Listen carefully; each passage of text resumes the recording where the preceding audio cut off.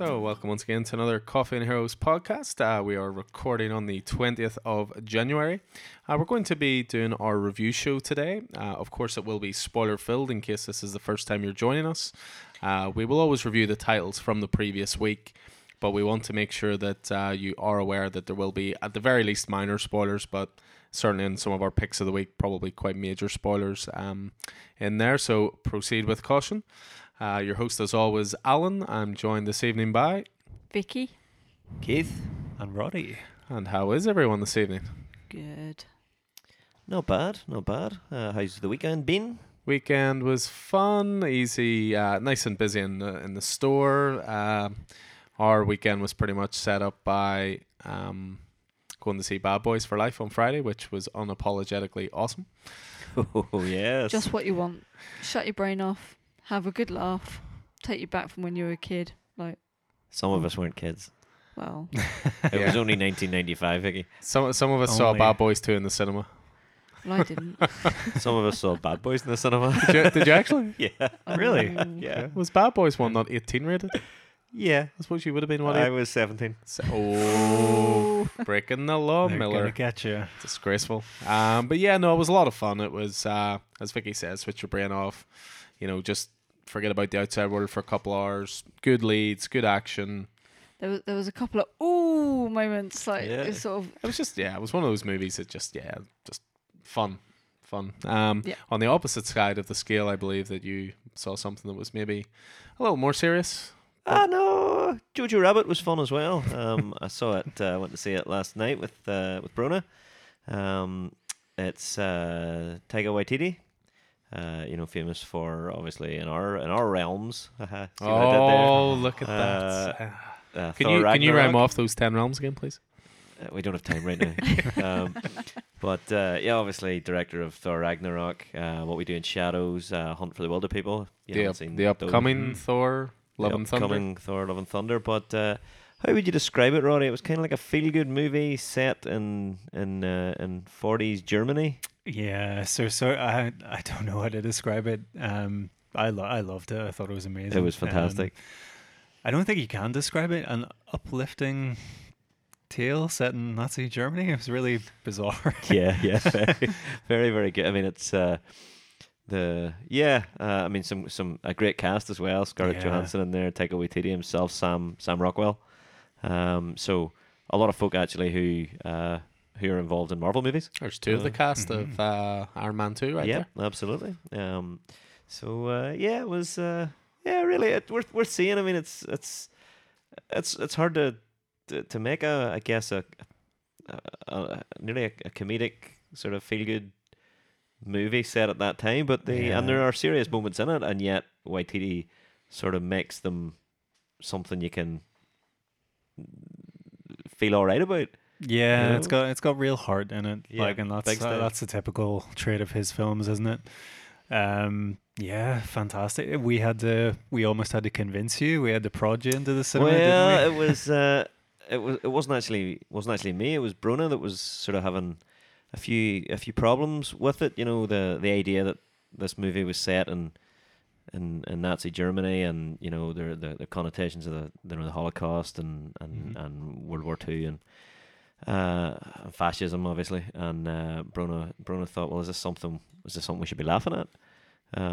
But I mean, I know Waititi's films and his roles, and I sort of trust what he's doing. So but I appreciated the wee support there. So we went to see it, and we both really, really enjoyed it, and we're glad we did. Yeah. We came home actually to watch the second episode of BBC's Dracula. Yeah. So we had a talk in the car, Keith and I, about our feelings on Dracula. Or mixed things. It's That would be real- fair. Yeah, I've seen them all now. It's not for me.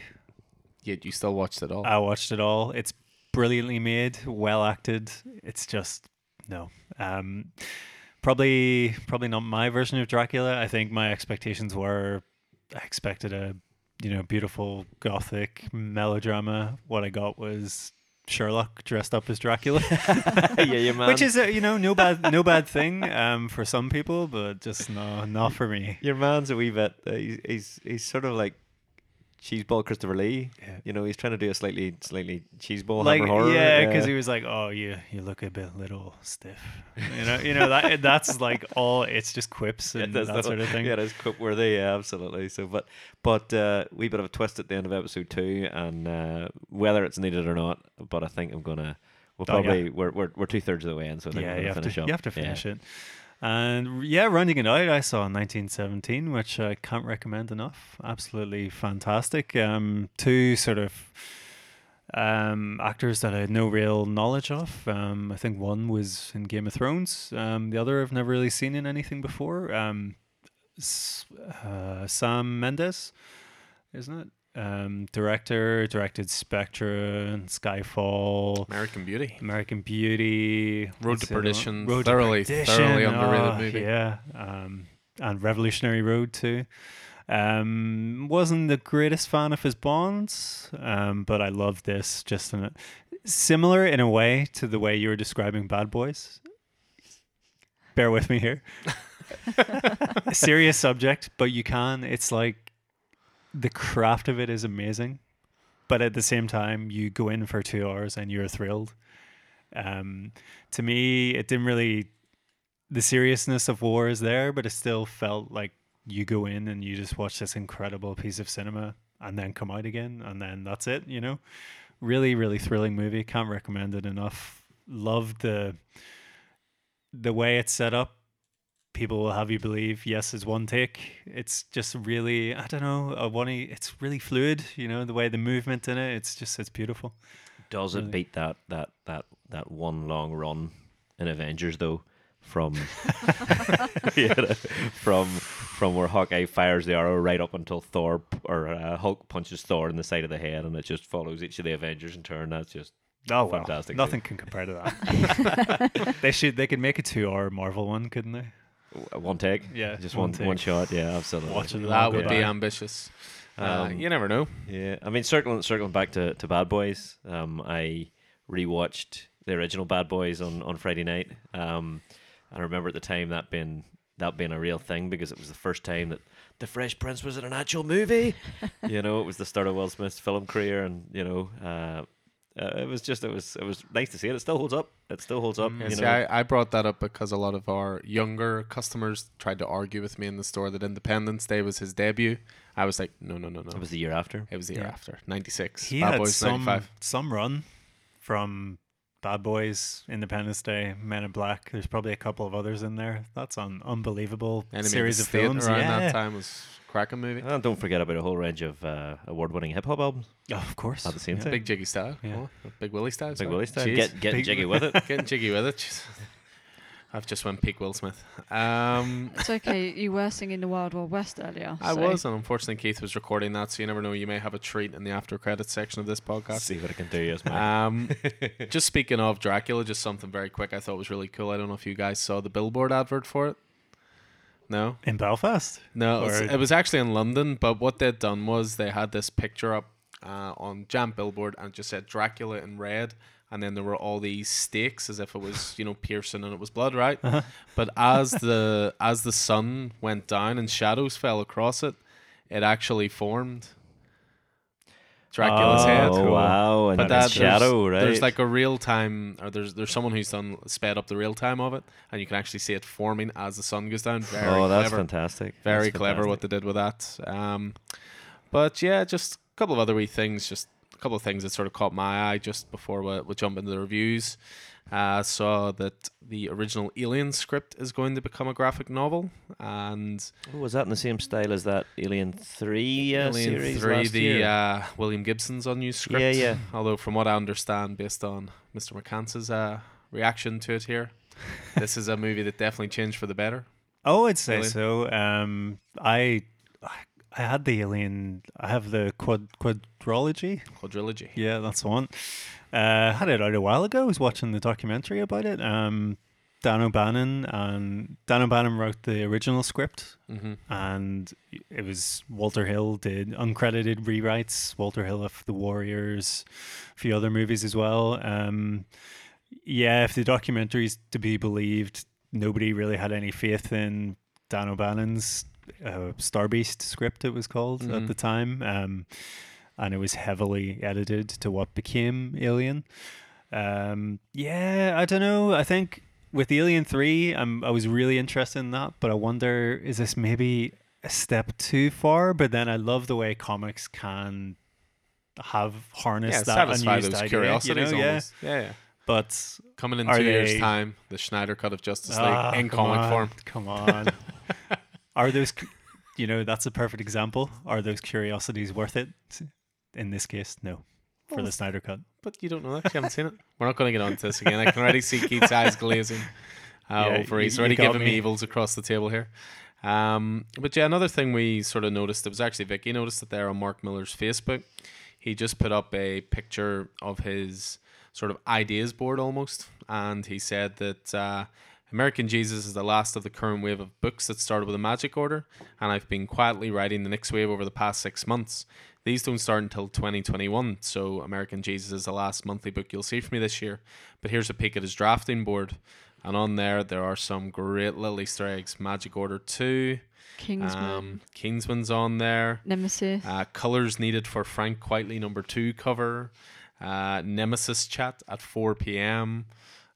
Jupiter's Requiem, Reborn 2, a big Brazil flag, which is interesting. And what was the other one I saw there I thought was pretty cool? Where are we? Oh, here we are here. Have Netflix legal check name for brand new superhero project. So Mark Miller always does like to have a little bit of fun with the comic industry. He did it with American Jesus, of course, releasing that as Project Xmas. From what I understand, the reaction to that has been very, very good. I The f- personally haven't read it. The first one was very good, and I'm looking forward to seeing where it goes. I might go back and reread the first American Jesus, as we've put it in our collection somewhere, as our books are forever you- growing. Are you trying to say that our collection is that big that it's somewhere? It's somewhere lost in the indie pile. I think that we've got, I think it would be pretty easy to find after my excellent reorganizational skills last week. Most likely, and I'll probably bring it with us when we fly on Friday. Yeah, it's quite a thin little graphic. It's okay if you need something to read. You can borrow my massive tome of Bone. The Bone 1 volume edition by Jeff Smith. It I is will indeed. leave that to you. I think Vicky, you would really enjoy it actually. That just says on the board there, Magic Order 2. Yeah. Looks very often much like he's taken a Sharpie to the Magic Order logo and just written a 2 under it. Very much so. I don't care as long as we get something just as good as the first one. Yeah.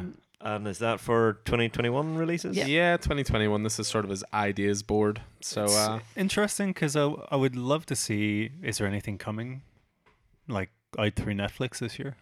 yeah, well that's it. He's written a few things like check this with Netflix and check that. I can't quite see his January 2020 calendar there. But it's an interesting little Easter egg we hunt around there. So, but yeah, I mean, from what I understood, the Magic Order was going to be the first one of that Yeah. collaboration, and it's been very quiet on it. The only stuff I've seen photos from is Jupiter's Legacy, and that's basically it. So it's all went a bit quiet on the Miller World Netflix. I mean, that was what 4 years ago. I wanna say? It feels like a long It was a time good ago. while you know? ago. Yeah. So I mean, I think there's a larger plan there because I mean, obviously we've talked about it before. Disney are starting their streaming platform. DC and Warner are starting their streaming platform. Everybody's starting their own streaming platform. So Netflix is going to be losing an awful lot of the proprietary licenses that they have, which include the Marvel TV shows and all of that stuff. So they're producing a lot more of the original content. So that's exactly why Netflix have bought Millarworld, because they Yeah. can produce that as so. I'd say they're beavering away quietly in the background, and a lot of they probably know exactly whenever these contracts are expiring, whenever these things are going to be pulled off their platform. So those things are going to be there to replace those. yeah. I Yeah. would say so. I think they're playing it smart. They'll let these things, the licenses, play out. That they have, rather than loading the Miller World stuff on top of it. Yeah. That Ah, so that's fair. it'll nearly like be a soft relaunch for Netflix. Yeah, that's But- fair. But then that's the thing. You go through Netflix and you're constantly looking through, and there's too much choice almost. So it might be kind of a good thing that DC take their stuff, Marvel take their stuff. So fair enough, it would mean more streaming sites that you need to get. But at least then, like if it's just Middleworld on like Netflix, and then at least you can. It's sort of a smaller sort of medium, because there's sometimes you go through it and you're just flicking there for an hour and just like just wanted to then put you You end up inevitably- watching Tiny House Nation. Well, I was going to say you end up watching Brooklyn Nine-Nine for the 15th time. Yeah, I mean, kids these days, they'll never understand the joys of the video shop. Whatever you chose at the video shop, that's what you were watching that night. That you were stuck with. Yeah. Wasn't it The Weekend? And you watched it 5 times over the weekend. And you wanted to get your money's worth. But you had to rewind it. Just Yeah. remember that. Oh yeah. Well, one thing to keep your eye out for Netflix is Lock and Key is being dropped on February 7th. And if it's even half as good as the graphic novel series by Joe Hill and Gabriel Rodriguez, that will be something awesome. So keep an eye out Cool. for that. I must read that graphic novel actually. I have to say the trailer looked a wee bit teeny boppery to me. I don't know about you guys. No, I was satisfied with it. They seem to be leaving some of the darker elements to the background, which I like.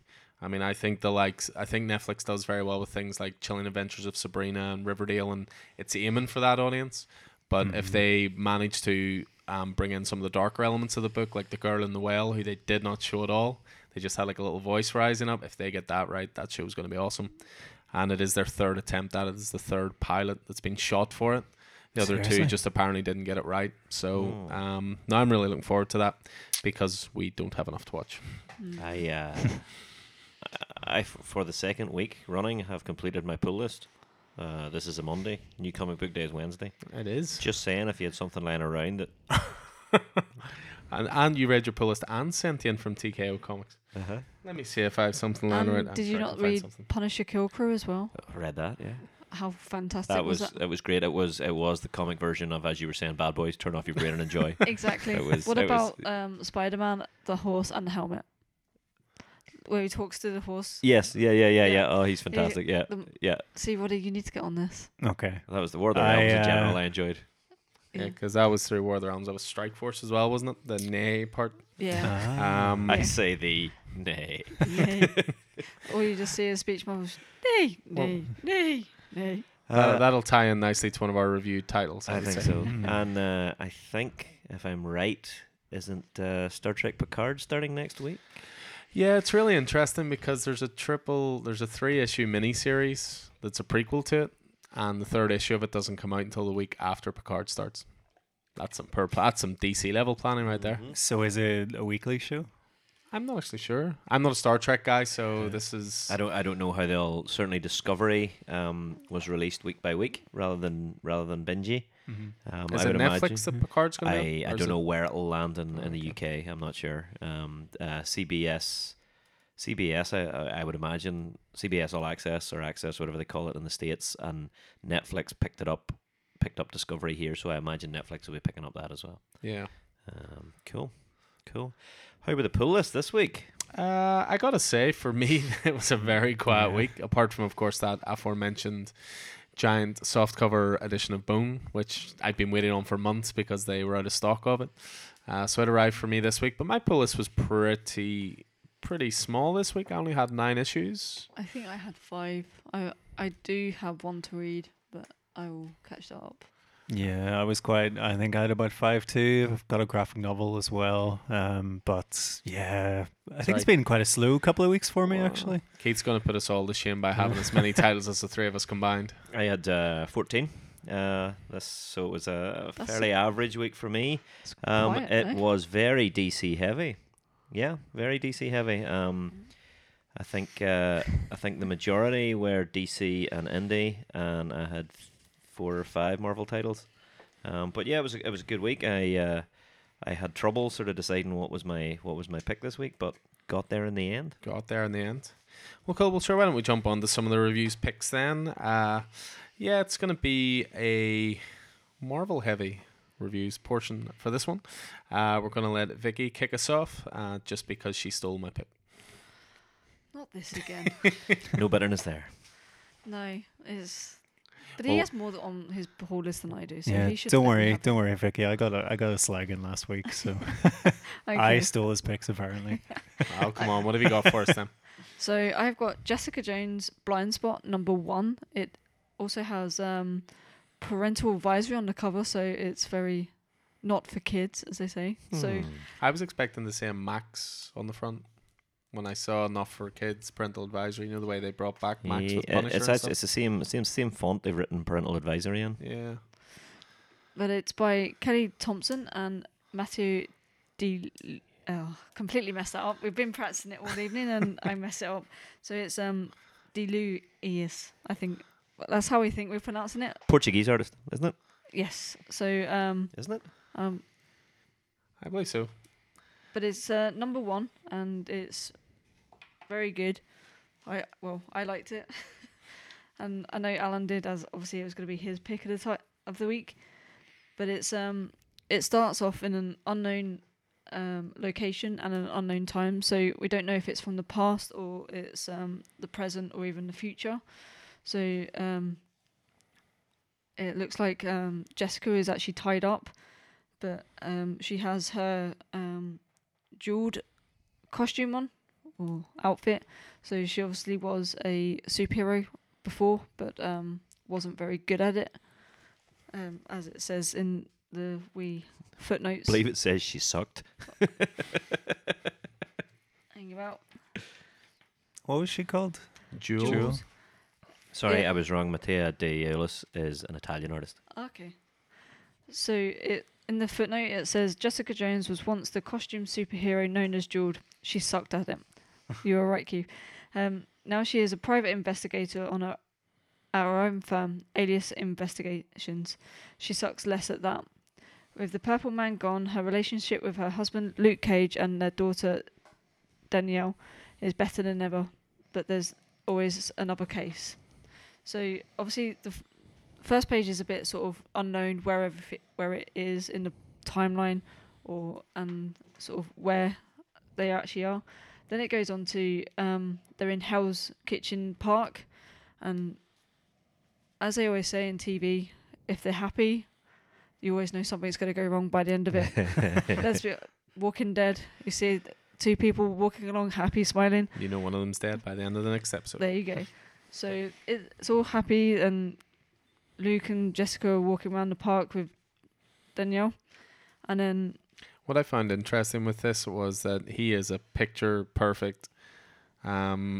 He is Luke Cage from the TV show. They really did do that casting so perfectly They that I did. don't think they'll ever get away from it. Jessica looks a bit different, There's art style wise, but he is just. a wee bit, but identical. I think she, there's elements. Yeah. like sort of on the first page, I think it is.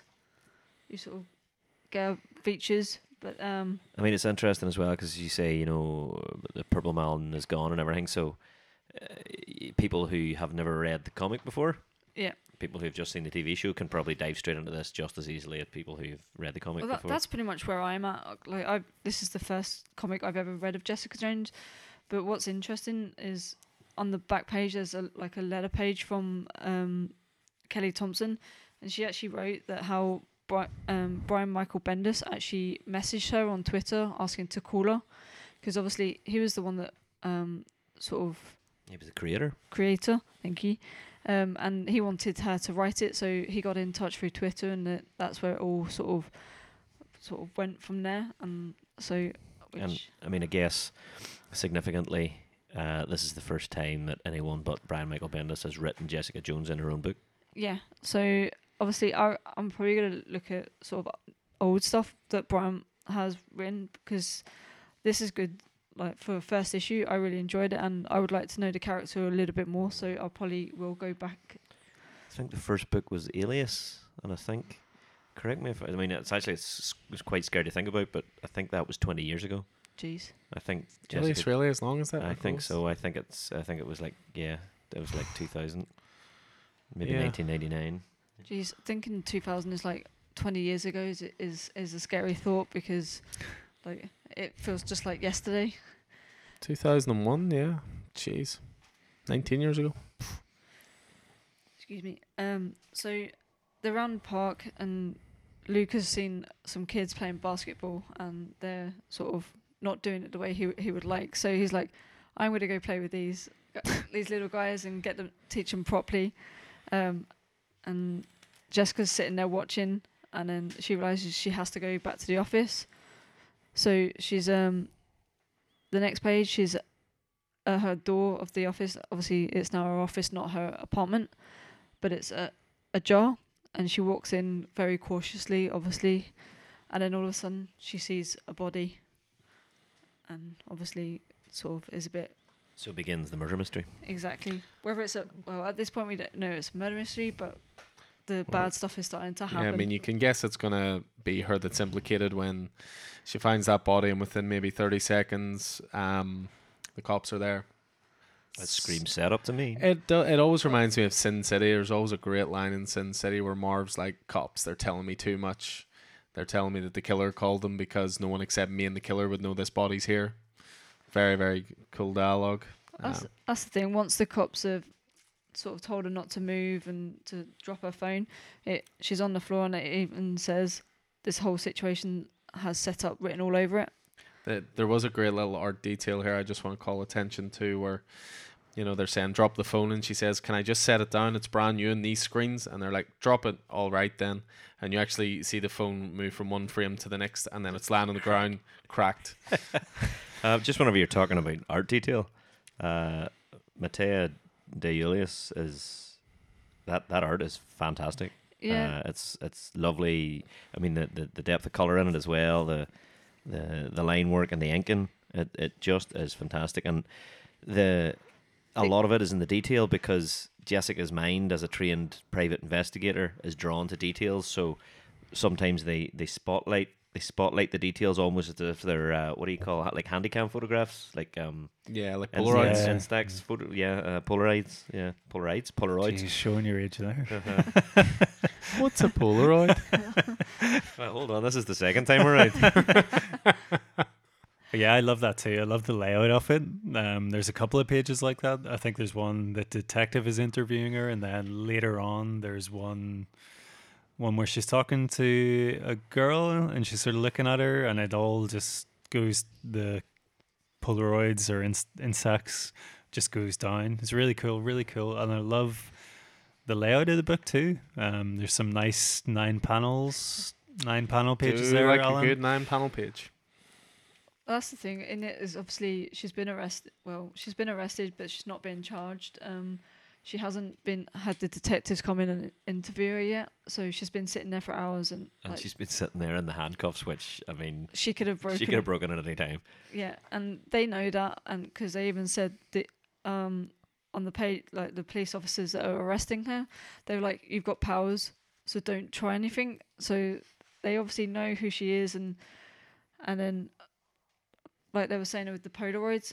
As soon as the detectives come in, she's sussing them out straight away because obviously, like Keith was saying, that's how her mind works. So she's sort of noticing how the dry cleaning of the lead detective's like suit needs done.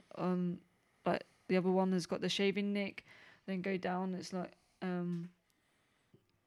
not wearing a wedding band, and just like chewed fingernails. So it's sort of she's picking up on these small details that a normal person probably wouldn't like. So and then there's one you see his tie, and there's like sprinkles on it, and she's like, "Sprinkles on the tie. Is that cocaine or sugar?" And she's like, "Sugar, donuts."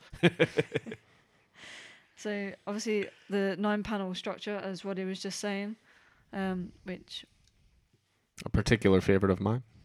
Exactly, and I think there's one part she says about how she could easily have broken the cuffs, but she hasn't. And then she's asking about who the girl was because she didn't get a chance to look at her. And then they hand her the folder, which has the picture, and then she recognises the girl straight away. It was a case that she had like a bunch of years ago, yeah. I think it was about 6 I years think ago. that's interesting there because they're interviewing her, but she's effectively interviewing them because she has no information. Because they did wheel her away from the scene straight away, so she does almost reverse it on them straight away, which is pretty cool. And then going to obviously the girl that was a previous case. It was a girl that knew her boyfriend or had suspicions that her boyfriend was cheating on her, but she wanted Jessica to get the proof so she could essentially leave him. But Jessica got the proof, but she never resolved the case because she just disappeared off the face of the earth. She never heard from the client again. No. And then and all in the next page you got, obviously this figure comes into the frame and it's Matt Murdock. Oh yes, this is when this book picked up for me. Obviously these Red glasses. these all these sort of characters all interlocked, so it was nice to see Matt come into it, and sort of he was like, are we going to take these cuffs off? And she's like, thank Christ, and she breaks them straight away in front of the cops to say, Could have done this anytime. yeah, but out of respect and out of trying to stay out of trouble, she doesn't, so it's nice. Great dialogue. It's like, so why does it work when you say charge her or let her go, but when I said it doesn't work, I say it fancy.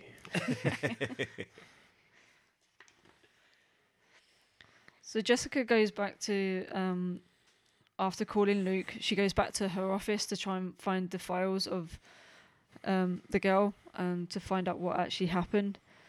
And obviously there's the outline of the body on her floor, and she's like, that's great. Obviously, just because obviously she's got it clean. But then she goes to a filing cabinet, which I believe has been blown up at some point. Yeah, her office was sort of destroyed at some point. I can't remember when. Yeah. Yeah, because it's badly damaged and a bit rusted, and the files that she pulls out, it's a bit burnt on the edges of the pages, which is a bit sort of old school, sort of like old. Yeah, there's sort a of good paper. little rant there about the cloud. Yeah, that's funny because I had this conversation at the weekend about it. But she's like, yeah, so the cloud, that's like storing your files on someone else's server. That sounds secure. And then, so she's looking at the file, and she's like, Di Sloan was the rare client who actually did want me to discover her boyfriend was a dirtbag. She suspected he was.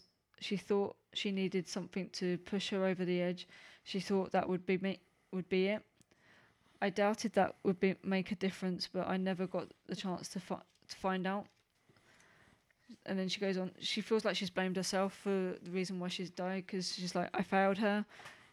It could have very well be why she's dead today. I can't bring her back, and I'll just have to live with that guilt. So basically, she's trying to work out why she's died in her apartment, and she wants to find the sort of the just cause. And then it jumps forward like several hours again. And she's still at the office, but she's fallen asleep. She looks at her phone. She realises that Luke's called her several times. So she goes to the bathroom to try and wake herself up to make her way home. And then she hears a noise, and she thinks it might be Luke. So she goes to obviously investigate. And then she's like, "Did I leave?" And that leads to a very intriguing ending, which we will not spoil. Okay. I thought this was a spoiler. But yeah, it's a thoroughly good book, and I definitely recommend it, and I'm very much looking forward to the next one, of how it ended.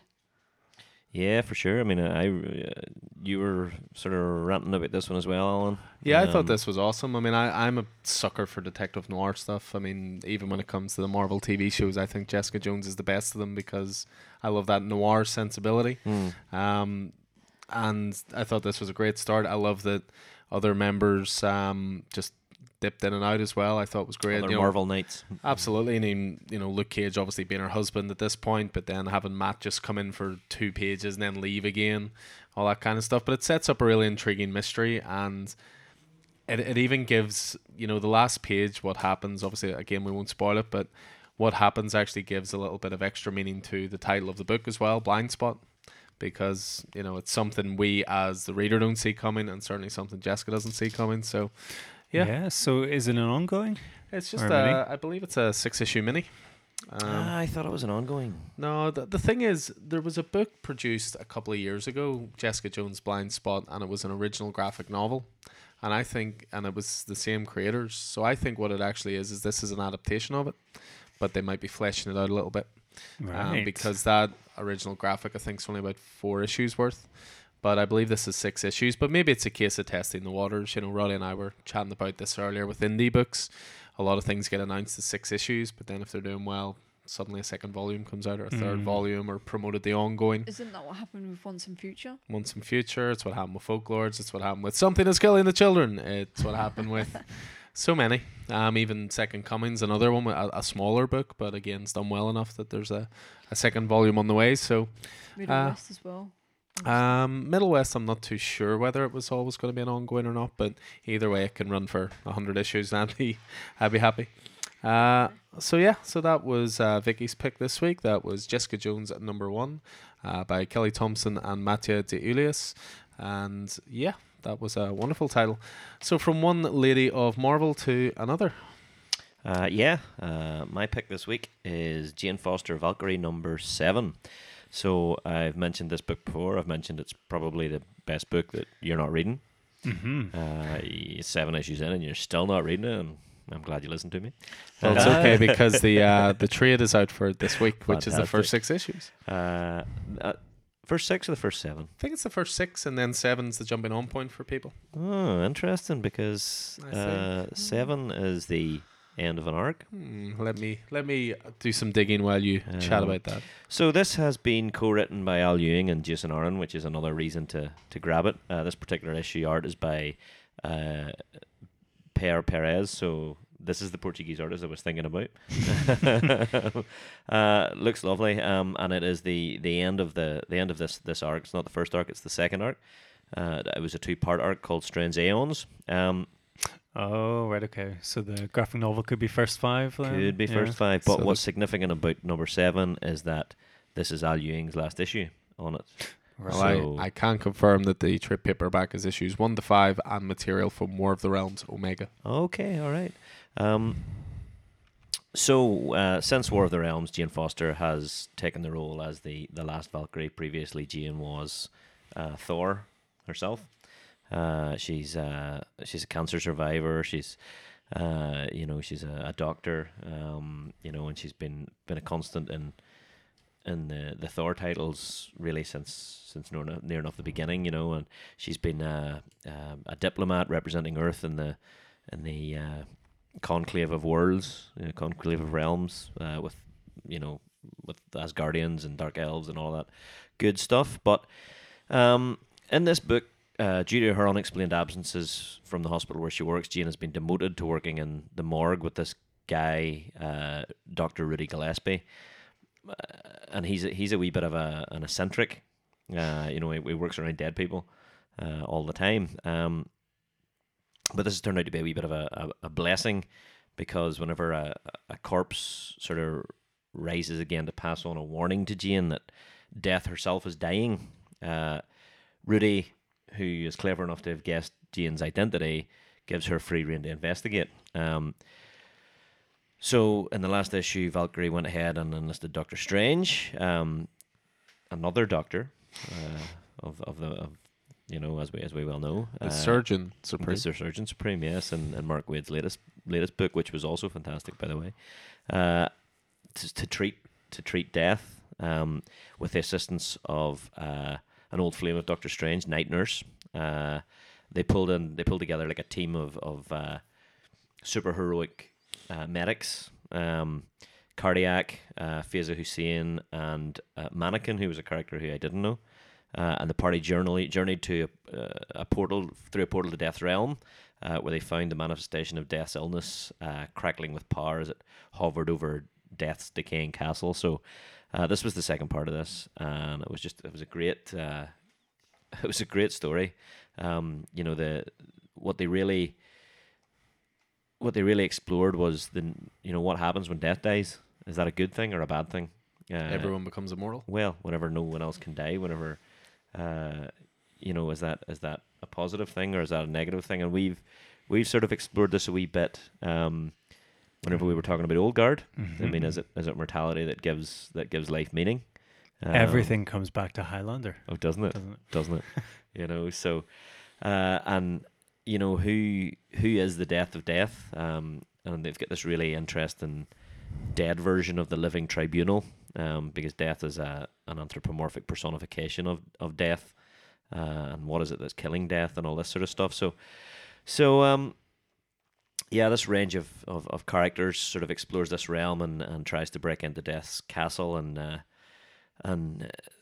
the realm they're in is a realm of metaphor and thought, so things that they think they expect to face become physical in front of them, and problems that they expect to face through a medical lens become real in front of them, and at one stage they meet the ferryman, who would normally, through various classical stories, would escort the dead across the River Styx or the river, but this is another type of ferryman, and Cardiac notices that the river is a river of pus, and all this sort of stuff, and that whenever Valkyrie looks at the ferryman with her true sight, she sees a virus, and all this sort of stuff. It's really, really cool. That's a class reveal, because you turn the page to see that. Yeah, you see Valkyrie's, so the way the page is set up, and then you see it through Valkyrie's vision, and it's kind of cool. Her death vision. Just calling out for an acetate cover right there. Yeah, I would say so. Yeah, absolutely. It's DC territory there, isn't it? But this ferryman says that healing always has a cost. The price to cross my river is high, but one of you must pay it. Who shall it be? And Faiza Hussein steps forward. She's the wielder of Excalibur. She has been. It was the Black Knight she took over from. She took it and she says, she takes Excalibur and she launches it into she stabs it into the river of pus. And Hussein she's British. She's a British Muslim, and she's also a doctor in Britain. She says, Doctor Strange says, Dr. Hussein, no, this is a magical bargain. The price he speaks of, maybe your life or worse. She says, nah, see, this is Excalibur, and I'm not just a doctor. I'm a National Health Service doctor. So unlike you lot, my healing is free at the point of delivery.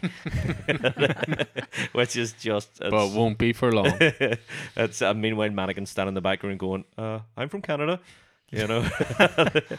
But, and as Dr. Strange says, every taxpayer in Britain just felt a barely noticeable twinge in their little toe. Interesting. And Faiza says, yeah, bad news is I have to pull very long shifts. I can feel the disease fighting back.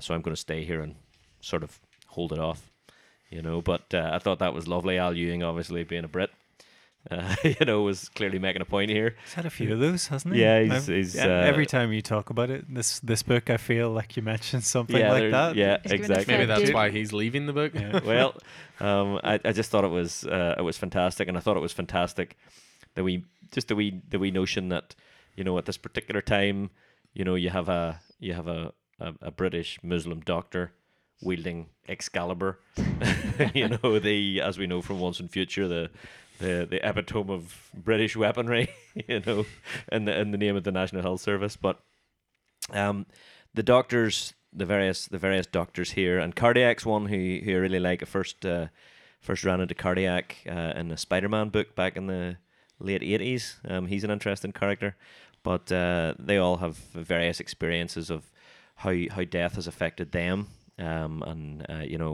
Jane Foster, for example, sees the death of her husband and child in a car crash, which happened years ago.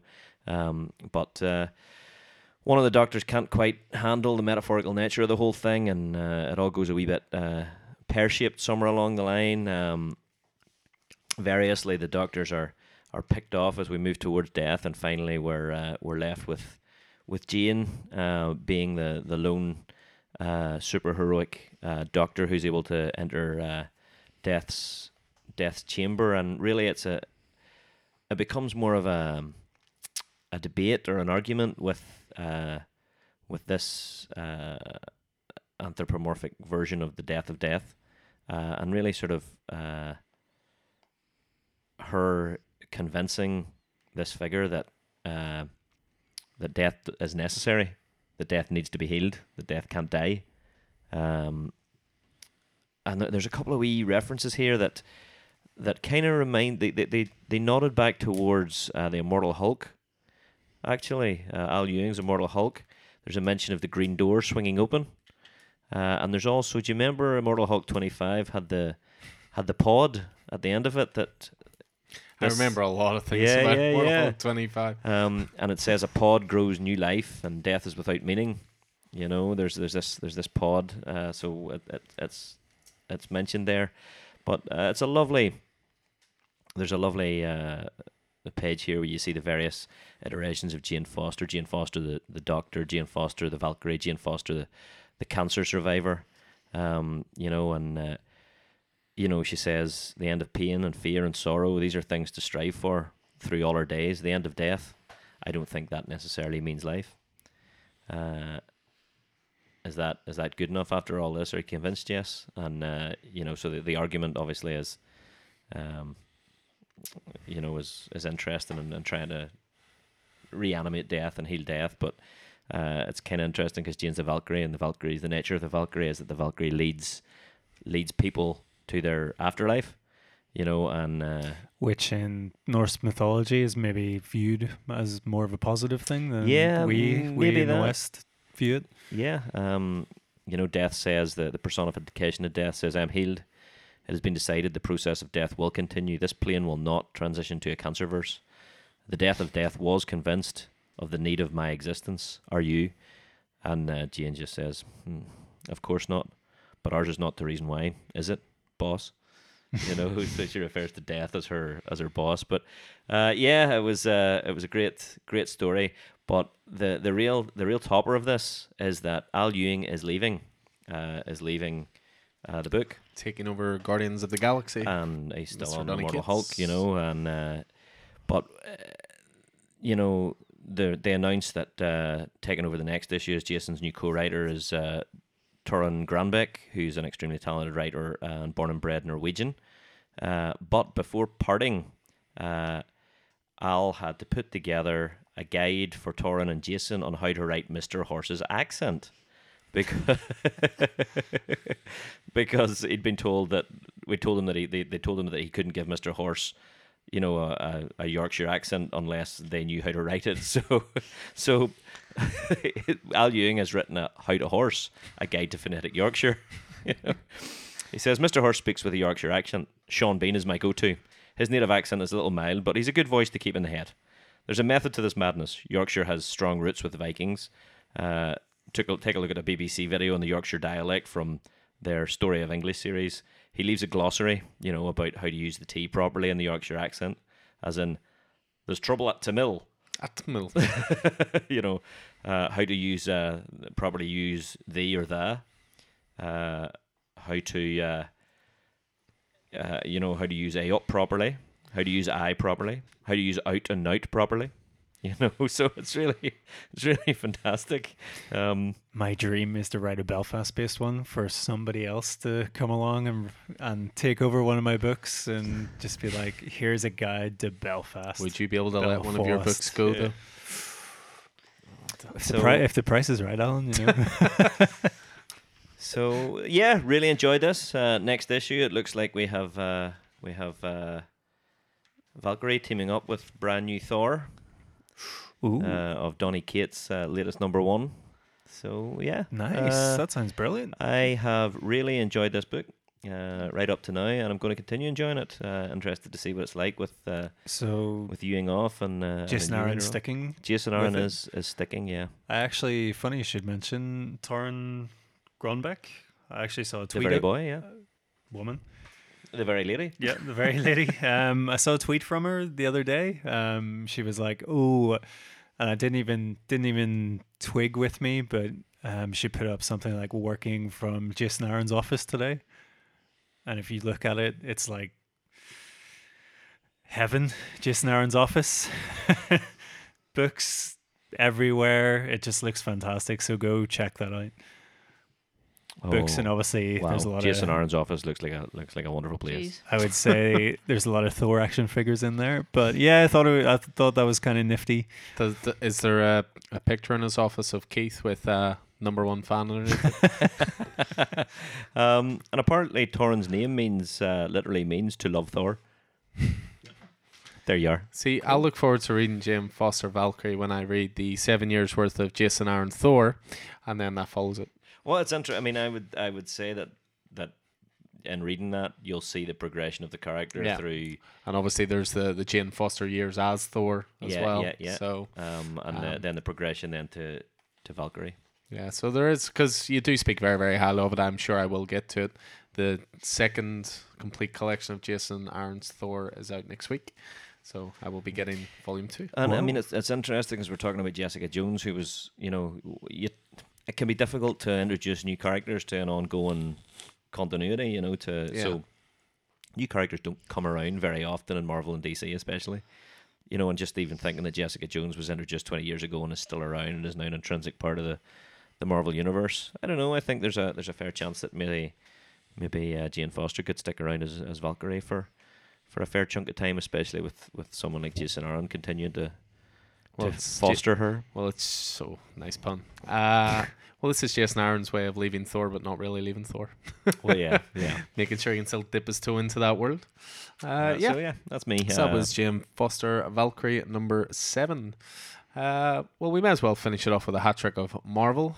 What have you got there, Mr. McCants? Yeah, sorry, indie fans. I've been on a bit of a Marvel kick recently. Not a thing wrong with that.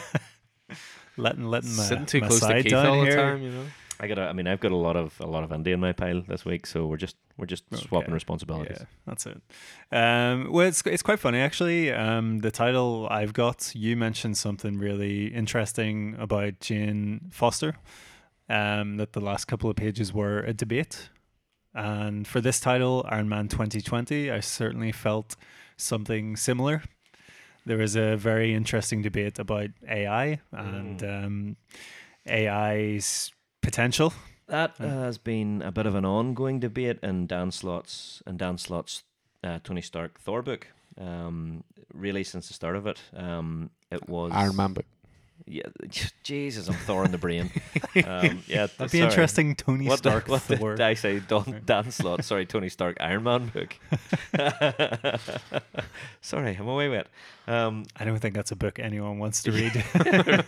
Okay, re-engage brain. So it's been an ongoing debate, the whole AI thing, because some time ago, Tony Stark rebooted his through I guess biohacking. Tony Stark rebooted his own body. He rebooted his own body, and there was it was back whenever Norman Osborn was still in charge of Hammer after Dark Reign and all of that stuff. He was chasing Tony Stark because a thing, and Tony Stark downloaded or uploaded a version of his brain in order that Norman couldn't get a hold of his secrets, and then eventually rebooted his body and downloaded his knowledge back into it, his personality, which was so it suddenly Tony has started to question whether or not he is actually Tony Stark or just a biological copy with a backup personality, which effectively makes him an AI of Tony Stark. So that has been where that argument has started. And the Dan Slott book, which is now either finished or on hiatus for this, ended with Tony effectively admitting that he was, after the Ultron agenda story, effectively admitting that he was not Tony Stark, he was an AI, and then everything moved in, and Tony was removed as the head of Stark International, and his company was shut down, and Baintronics took a hold of this, and part of Baintronics was Tony's half-brother, Ardo Stark, who back in the day, in another iteration, was previously Iron Man 2020. And of course it's now 2020. Yeah, indeed. So going into this book, I knew pretty much none of that. You knew all of that, yeah.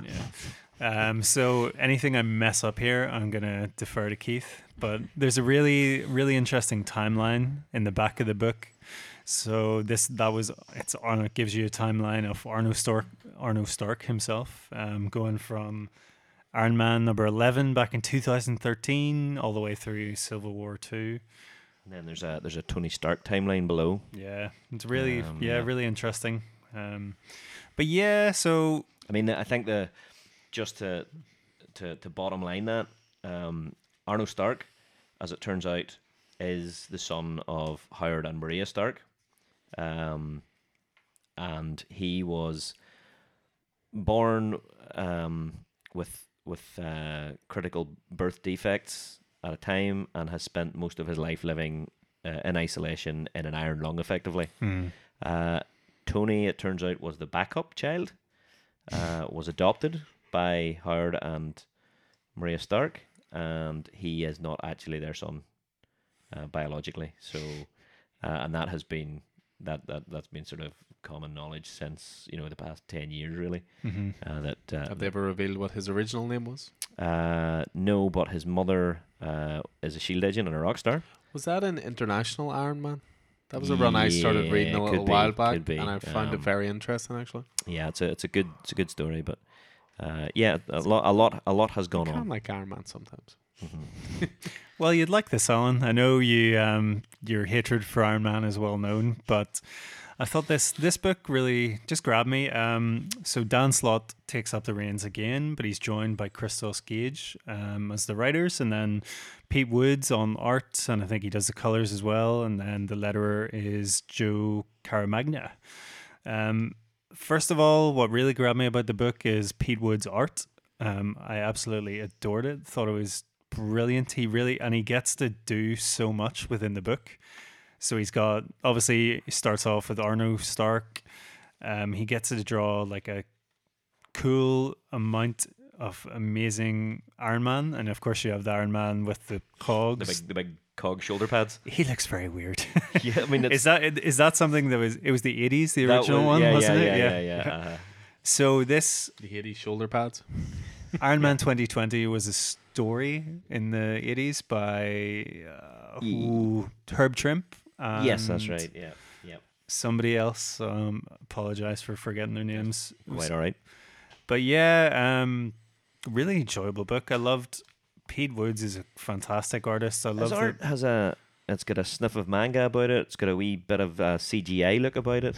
It's kind of and consider manga and all robots and artificial Yeah. intelligence. There's definitely something there. I mean, Bit of Blade Runner with the rain.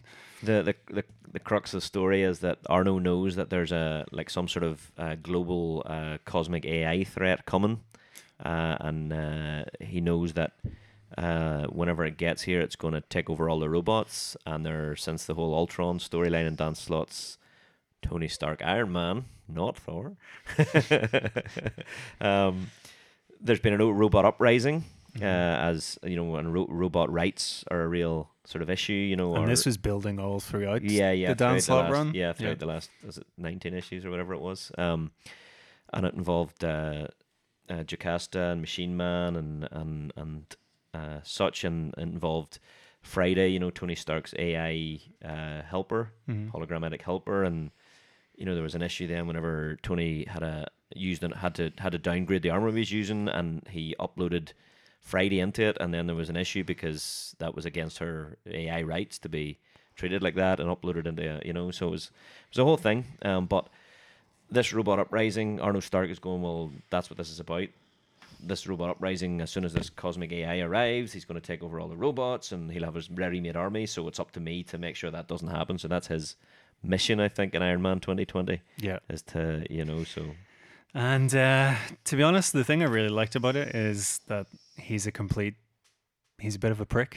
Yeah, so we've got like superior Iron Man. He's arguably there's no right and wrong in it. There's multiple sides, but you get his narration, and it doesn't come from a very good place. And then there's he has a dialogue. Basically, he sort of interrupts. There's workers that are protecting the robots. or the AI I should say, and then They don't like to be called robots. no. But he basically blows up an artificial intelligence worker, and he says to the human, he's like, "You sir, are you okay?" And the guy's like, "You blew his head off." And then Arno's just like, "Oh, it's just Gears and Circus. Remember, they're not like us," and all this. So you get really good insight into where he's coming from. I think Alan's going to read this and go, "Come back, Tony Stark, all is forgiven." Yeah. But yeah, there's a lot of stuff with there's news reporters going on and be like, "Oh, speaking of replacements, it's Arno Stark." So there's a lot of stuff that blends into his psyche, sort of questioning if he really should be the Iron Man, whereas Tony's just an AI. So like, is he really qualified to be Iron Man? But is Like, this apparently guy he's not even qualified to be human. Exactly. But yeah, story kind of blends in between, and is it so Stark set up Stark Unlimited, I want to say. Yeah, okay. Yeah.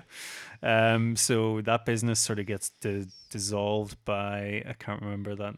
It's the Sunset lady's Bean. name. Sunset Bean is a constant, like Justin Hammer is a constant competitor and has been a constant competitor of Stark International and Stark Unlimited for so long.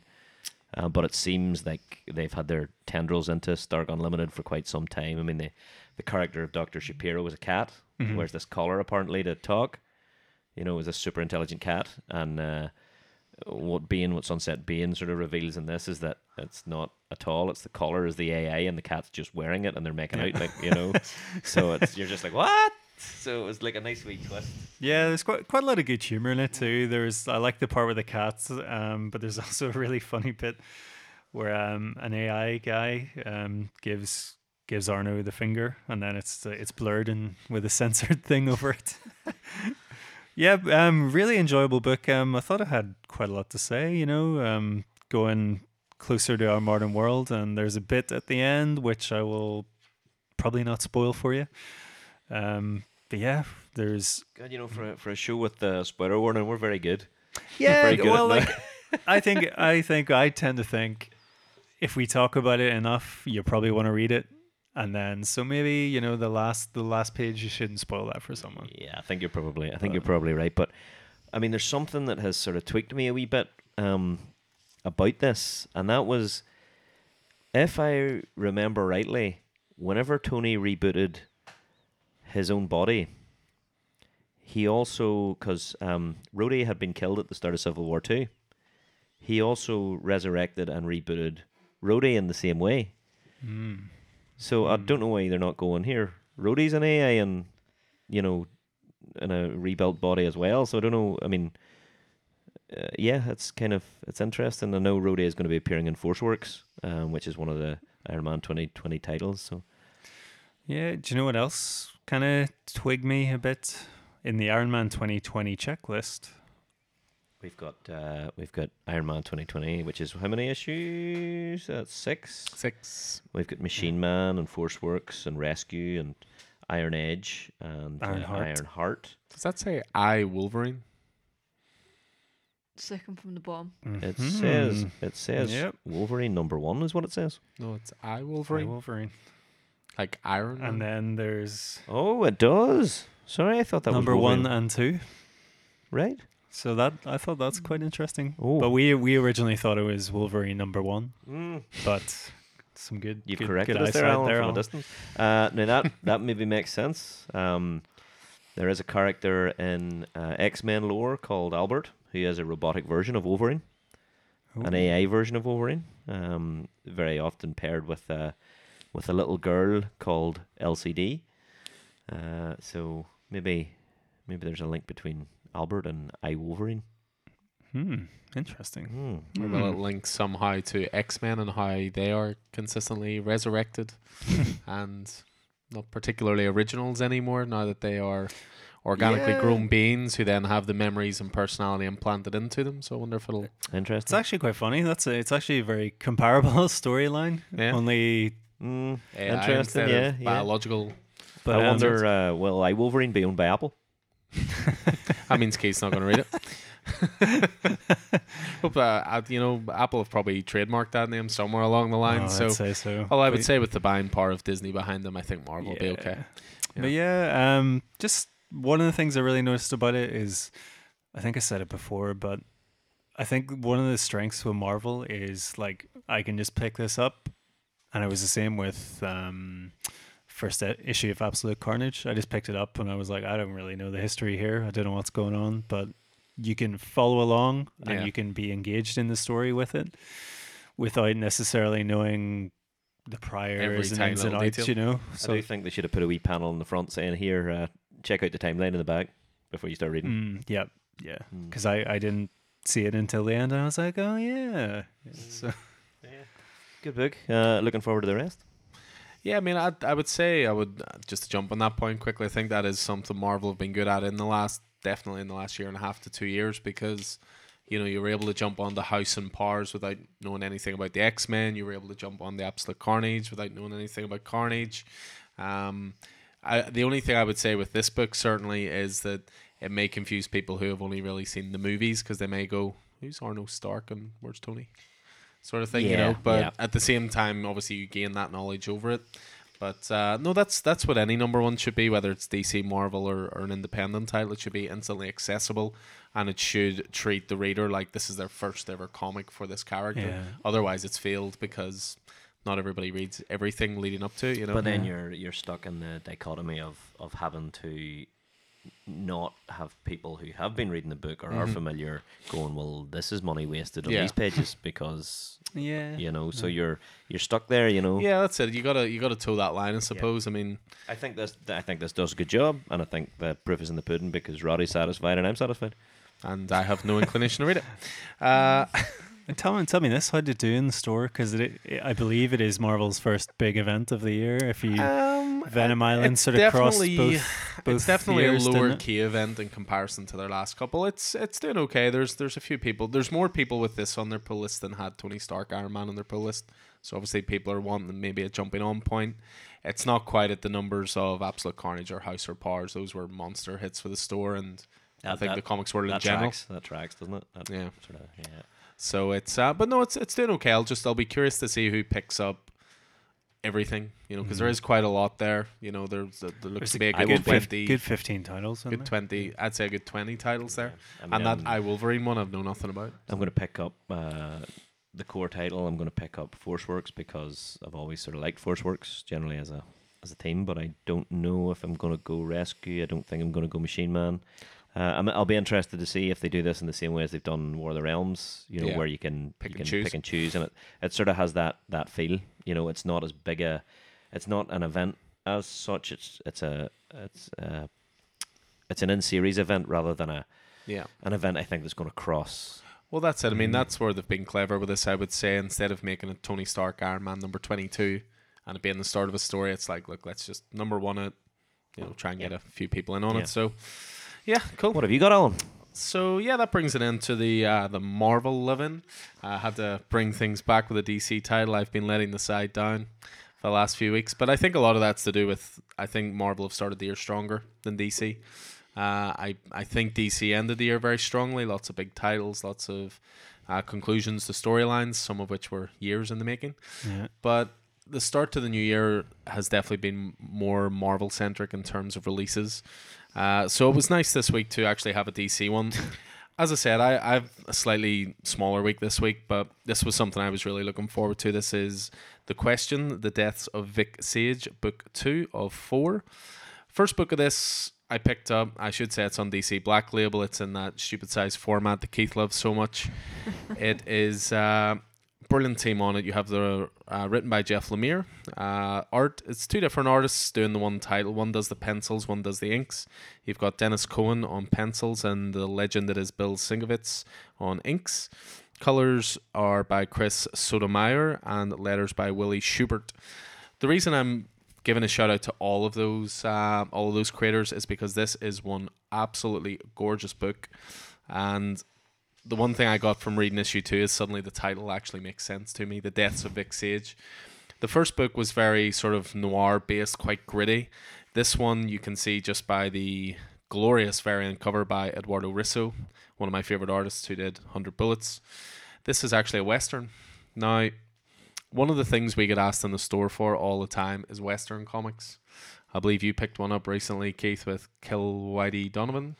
Yeah, Cowboy I picked book. up the first 2 issues. The second issue was a December title, wasn't it? Mhm. So I think I'll maybe be pulling it out certainly as an honourable mention, maybe whenever the 3rd issue comes out. Yeah, it's for some reason just the genre of the Western, just it'll never die. You know, it comes No. around cycles, I think. I love a good Western. Like, I always recommend Death Be Damned. It was Mhm. a boom title I know that, before the boom, Before the real the boom boom.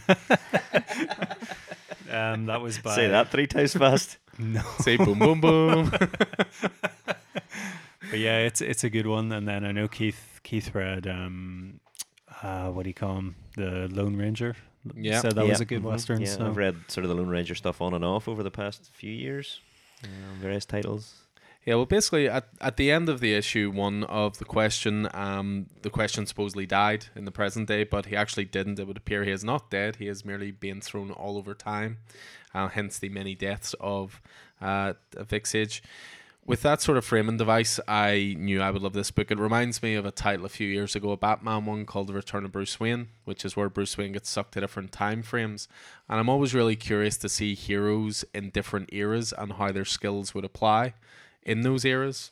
So I knew I would really, really enjoy this. So, as I say, it is set in the 1800s. It's set also in Hub City, which is where the first issue was set, but it's a Hub City very much from the past. So we're introduced to a character which immediately might actually throw you a little bit. It is a blacksmith called Victor Saz. Now, when I first read this, I was thinking, is this Victor Saz as in Batman villain Victor Saz? It would appear it is not. When Denny O'Neil did the Question series back in the 70s and 80s, Vic Sage's birth name was actually Charles Victor Zaz. But what's interesting is the Zaz is spelled backwards to the Batman villain one. There's even a line in here, which if I can come along to it, where he helps someone out and he goes, "Thank you, mister," and he goes, "Saz, Victor Saz, Irvin Booker. This is one backwards fucking town. You don't mind me saying so, Mr. Zaz?" And he goes, "Backwards world, if you ask me." And his name is Zaz backwards, which I just thought was really clever wordplay. But what more do you expect from Jeff Lemire? But yeah, it explores a sort of dark period in America's history. You know, a very racist old west. It kicks off where a black man, Irvin Booker, is trying to buy an axe, and the local seller just won't sell it to him. He's just like, "Look, get out of my shop, you know, go and fetch the sheriff if you want, you know, he's not going to back you up." So Victor actually buys it for him and gives him the axe outside. He's just trying to be a nice guy. But what actually happens is there's then a murder in the Old West, and it's clearly a setup, but it's the same axe that Irvin Booker bought. And then there's suddenly all these white privileged witnesses who say, you know, it was the Negro who saw him buy that very axe this morning. And of course he's saying, I didn't do this. So they're going to take Irvin to the stocks, and Victor helps him down, and they go on the run. Just loads of brilliant old Wild West imagery. Great gunfights, great colours, easy to follow action. But then you get a little bit of supernatural stuff in here as well, because they introduce a character called the Man with 1,000 Faces, and they're linking that back to a villain that was in the first issue as well. It's great to read a Black Label title that is not Batman, Harley Quinn, Joker, or Superman. It's something like, just as Roddy was saying about Iron Man 2020, I went into this outside of Renee Montoya's appearances in Lois Lane. I know very little about the Question. It's just a character I've never read a lot of. Who was it did a good run on the Question? Was it Brubaker or was it Rucka? Oh, I don't know. Well, and I like you, I don't have a great working knowledge of the Question. My first Question was Montoya, from the 52 and Countdown series back in the day, and Vic Sage appeared in that. He handed over. He appeared in there somewhere, but an interesting character, but one that I'd maybe like to know a wee bit more about. Yeah, I'm nearly sure Rucka did a decent run, But as I say, the artwork is as good as the story is, and the writing is. The artwork for me is the star here. Just little things like you'll see like the wisp of the clouds or of smoke, and it'll form a question mark. As you know, Victor, or to give him his full name, is Charlie Victor Zsasz, is being led through the desert by this white woman who says that he is the man who's going to kill the man with 1,000 faces. So there's this big prophecy set up, and just again, I go into it knowing very little about it, but like she ends up giving him a cloth mask that he's able to cover his face with, and that gives him the question persona. And then he goes off to sort of fulfill this prophecy, so to speak. But yeah, Vicky just pointed out there's like a water well in the background. It's in the shape of a question mark. There's all these little details, and there's this amazing double-page spread when it comes to art-wise. This is what Black Label's for me. This looks widescreen and dramatic and awesome. We've talked about it to death, with the Black Label stuff. Does it need this size? For a title like Harleen, I think it does. For a title like Killer Smile, I don't think it does. But this is just glorious. I would love a print of just that double-page spread. That is just pure Western Americana right there. Do you know this book? It reminds me of like all the European comics, the bande dessinée things, that are always so big. And I think that's what they should be doing. Like this one, yeah, I totally get you.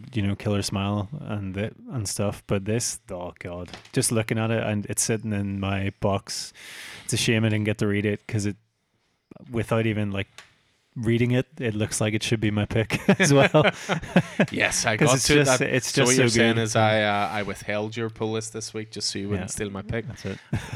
It's getting that bad. I mean, again, I wouldn't go any further with spoilers anyway, but this is a book again that I think you can jump into. I mean, you wouldn't even know in a way this is a DC book. It feels like an indie book to me. That's the thing. Even I read it and that's a miracle because getting Vicky to read DC stuff is pretty bloody impossible. Although in fairness, you also read Wonder Woman Dead Earth as well. Yes. But I was like you, I don't know anything about the question, so I was a wee bit confused by it. But so once all 4 issues are out, I'll probably go back and reread them all together to hopefully understand it a bit more, because it was a bit sort of like, obviously it's gone from in the future in the first book to this one, which is back in the past. So it's a bit more and then for issue 3, it's not a spoiler or anything like that because everyone's going to be a different time period, but there's another time period set up for issue 3 as well. So I love this kind of exploration of stuff, but even just like, as weird of a thing as it is to say, I know we highlighted on the boom tiles, but like the back cover is just, gloriously rendered, and, the quote from the book and a little bit of a previously on almost, which is more of a Marvel thing, to be honest. They're very good at doing that in the opening pages. But I think it's a real sleeper hit at the moment. When it first came out in the store, there's only been a couple of people on it, but the numbers have doubled now for issue 2, and now people are coming in going, do you have issue 2 of that? I heard that was pretty damn great. So big fan of this. Anything Jeff Lemire writes I tend to jump on anyway, because fantastic writer. I do need to really catch up and get Falls though, which Roddy talks about. I absolutely agree. Over and over. Loved it. And I read Jeff Lemire's Sentient by TKO Books. Yeah. And I really enjoyed that. Really, that was a standout. I think we'll probably do a wee upcoming podcast at some point on the TKO releases. But yeah, Sentient, I've now passed it on to Roddy for him to read, and it is... I really can't recommend enough the Blade Runner 2049 soundtrack to listen to. Agreed. Okay. Works really well. I didn't get a soundtrack recommendation for the Banks. That's because you read it before me. Yeah. Now, when it comes to sci-fi, no problem. I can give you soundtracks forever. So that's Alan's pick. That is my pick, which is The Question, The Deaths of Vic Sage, number 2. You want to go a wee quick round robin with honourable mentions then? Yeah, I mean, I think so. I mean, as you say, for me it was a slightly quieter week, but there were still some great quality titles. I think we need our customary shout out to Undiscovered Country, number 3, which has easily one of the covers of the week. I love how they keep playing with the American flag in sort of weird and unique ways. But we also picked up the variant cover as well. Oh, I have the variant, and the thing about the variant... you know, you boys will understand it given the importance of the issue. But this is Mr. Capullo on variant duties. Oh, that's lovely. Oh. And this has a large emphasis on a coin. I wonder why that is. We're not going That's to. the Infinity Man, isn't it? It is What indeed. do you We're call not him? going into too much detail on Undiscovered Country because Vicky hasn't read it yet, and the joy of this title is very much, you know, This bad pun, the discovery of what's happening in it. You know. I mean, Snyder, Soul, and Cameron Coley, and I mean, they just you sort of know the gist of it. We've talked about it, I guess, over the past few weeks that a group of individuals from outside is invited into an America that locked itself off some 30 years back. Yeah. In order to ascertain the solution to a virus that is sweeping the rest of the world. And they're an interesting group of characters, and what they find whenever they get in there is absolutely unexpected, both to them and to us. Yeah. But issue 3 really Introduces has some great ideas. fantastic revelations and some great ideas, and I think this is just settling into a nice. This is where it's going to go, and it's going to continue to blow minds. But there's just a lovely premise in here that if you haven't got this, grab the first 2 issues and then grab the 3rd issue and get it on your pull list. Yeah.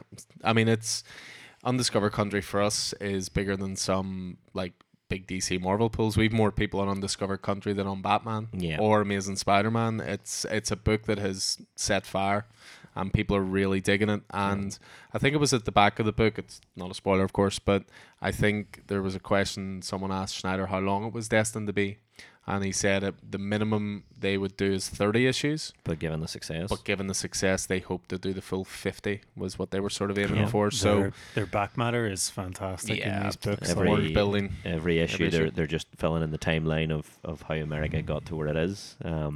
See, again, it's not spoilers of any kind, No. because I wouldn't do that. No, but definitely not. my favorite part of the back matter is always the quotes from the book, like the made-up book. I really want this book to be real. It is from quote. from the New World and Oral History of the Ceiling. I would love this to be a real book. Have we got our Dubliner back? No, we have. Well, we do have Jerry Nolan, 65, Milan. My husband and I were on our honeymoon when the ceiling happened. We thought we'd spend a few nice weeks in Italy, then head back home to Pittsburgh to our apartment and begin our lives together. Didn't work out that way, obviously. We've been in Milan ever since. It could be worse, though. I was originally supposed to meet him a few days later and decided to fly over early as a surprise. If I'd waited, we'd never have seen each other again. It's really Love this stuff. It's really filling in the 30 years in between. You Yeah. know, the start of this book and the ceiling, not ceiling as in roof, ceiling as in ceiling off of America. But yeah, it's a fantastic book. It's really and it's a bit destined to be a movie, isn't that right? Yeah, I believe it was a movie even before they did the first issue. Well, the first issue came out, and I believe Schneider and Soul are writing the script for it as well. So, yeah, as a big fan of that, I Have have you to got say. any honourable mentions, Vicky? Oh, I wouldn't say it's an honourable mention, but it's I think it's something worth talking about because you've been with this title from the very beginning, and it's went through many transformations, many creative teams, and you're still on it. I'm still on it. It's on issue 12. It's Hit Girl, and because it's volume 2, I guess. It started out because it was Kevin Smith started the first sort of run. Yeah, it was like Hit Girl Goes to Hollywood. Yeah, so season 2, wasn't it? Yeah. that's the one. So it's issue 12. So it's the end of part 4 of the India run, because I think it was Hollywood and trying to think. Was it Rome after that? Then she went to Rome, and now she's in India. And like, I normally love Hit Girl, but the art style for this full sort of like mini-series part of it is sort of, it's a bit jarring. It's not the usual clean sort of like lines. It's just a bit scatty for me, and I don't know if that's just my taste, and I agree with you. No clean lines.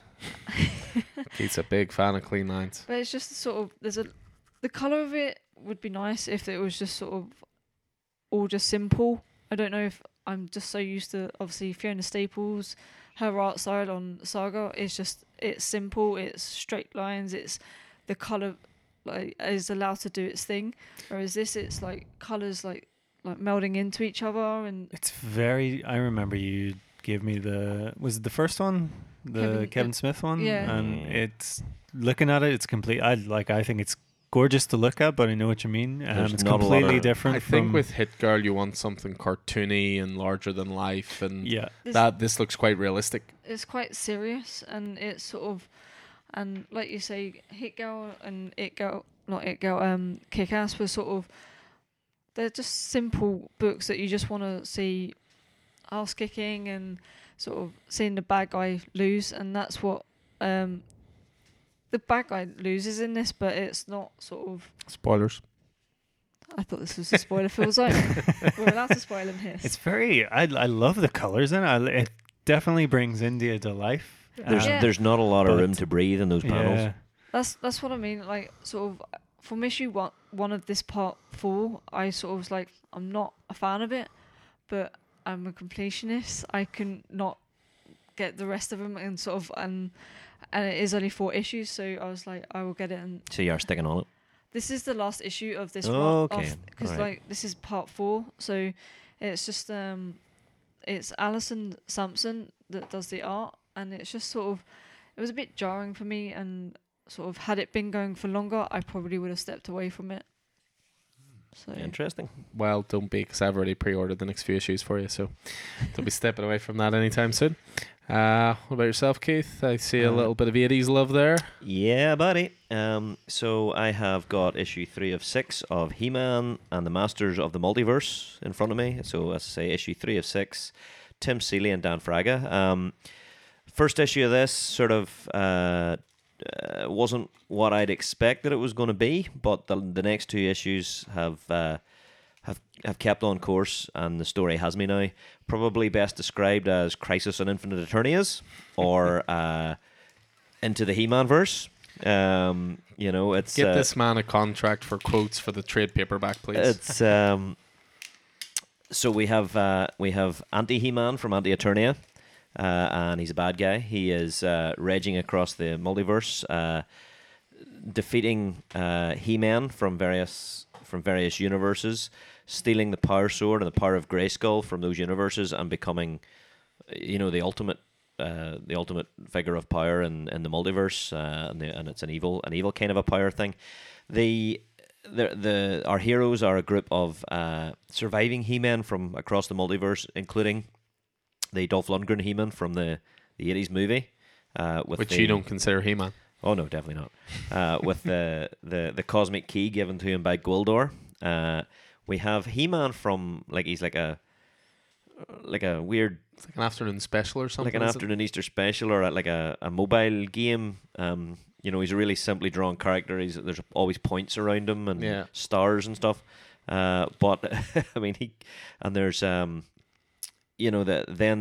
key character is, before Skeletor became Skeletor, he was Prince Keldor. He was Prince Adam's uncle, King Randor's brother, and Prince Keldor from the Anti-Universe is the opposite of Skeletor. He's not a bad guy. He's Fleshator. He's still Prince Keldor. He's not a bad guy. He's, so our He-Man, our multiversal He-Man, come and recruit him in order to try and defeat Anti-He-Man. Sounds ridiculous. Absolutely is ridiculous. But it's a really well told story. It's that strange little He-Man from the mobile game or whatever he is, the Easter Special He-Man. Jesus, he actually, I was seriously interested in him this issue. We've been through the Space He-Man of the early 90s cartoon, and we've come to a universe where Skeletor is in charge, where he has won the power of Grayskull, and of course Anti He-Man visits him. So our heroes are put into a strange situation where they have to ally with Skeletor and the evil villains in order to try and defeat Anti He-Man, and it's a really enjoyable book. Really enjoying that. It's going to make a great trade whenever it comes out, whenever the 6 issues are out. Don't know if it's because I'm in a He-Man kick at the minute. I finally finished my brick of a hardback He-Man omnibus. 300 pages or Yeah, something. absolutely. So I've all of the He-Man comics in recent years. DC. I think they were DC, all DC comics. He-Man versus Thundercats, He-Man versus Injustice, He-Man in the DC universe, all the Eternial War stuff. So I'm sort of He-Man in the brain at the minute, so maybe I've just clicked into this at the right time. Really enjoying it, though. Tim Seeley's a fantastic writer. Was on Nightwing for a long time, if I recall. Yeah. Tim Seeley's been a long-term Nightwing writer, I believe. How about yourself, Friday? A little honourable mention in there? Yeah. So inspired by last week, we talked quite a bit about Ruins of Ravencroft. Whose pick was that? That was my pick, I your believe. pick, but I think by the time you had finished chatting to it, I had bought it, and Roddy then read it, and everybody was enjoying the And the Frank Puritan- Thierry thanked us for recommending it. the Puritan goodness of the first issue of Ruins of Ravencroft. So yeah, this one, that was Ruins of Ravencroft. Carnage. This one is Sabretooth, and the writer is Frank Thierry. Angel Unzueta is the artist in the modern day, and then Guillermo Sana is the artist in our flashbacks, with Rochelle Rosenberg the colorist. I thought this one wasn't quite up to the first one. Still really enjoyed it. They've got like a real B-movie horror vibe going on. There's a bit of they delve deeper. Yeah, they found this underground layer, essentially. Yeah, in the first one they found the book, The History of Ravencroft, and then they find the underground. It sort of reminds me of Resident Evil a wee bit. The vibe of it, yeah. The underground Facility. Facility, that's the word, underneath this big mansion. But yeah, so we've got our heroes, Misty Knight, John Jameson, isn't it? Yeah. John Jameson, the Werewolf by Night.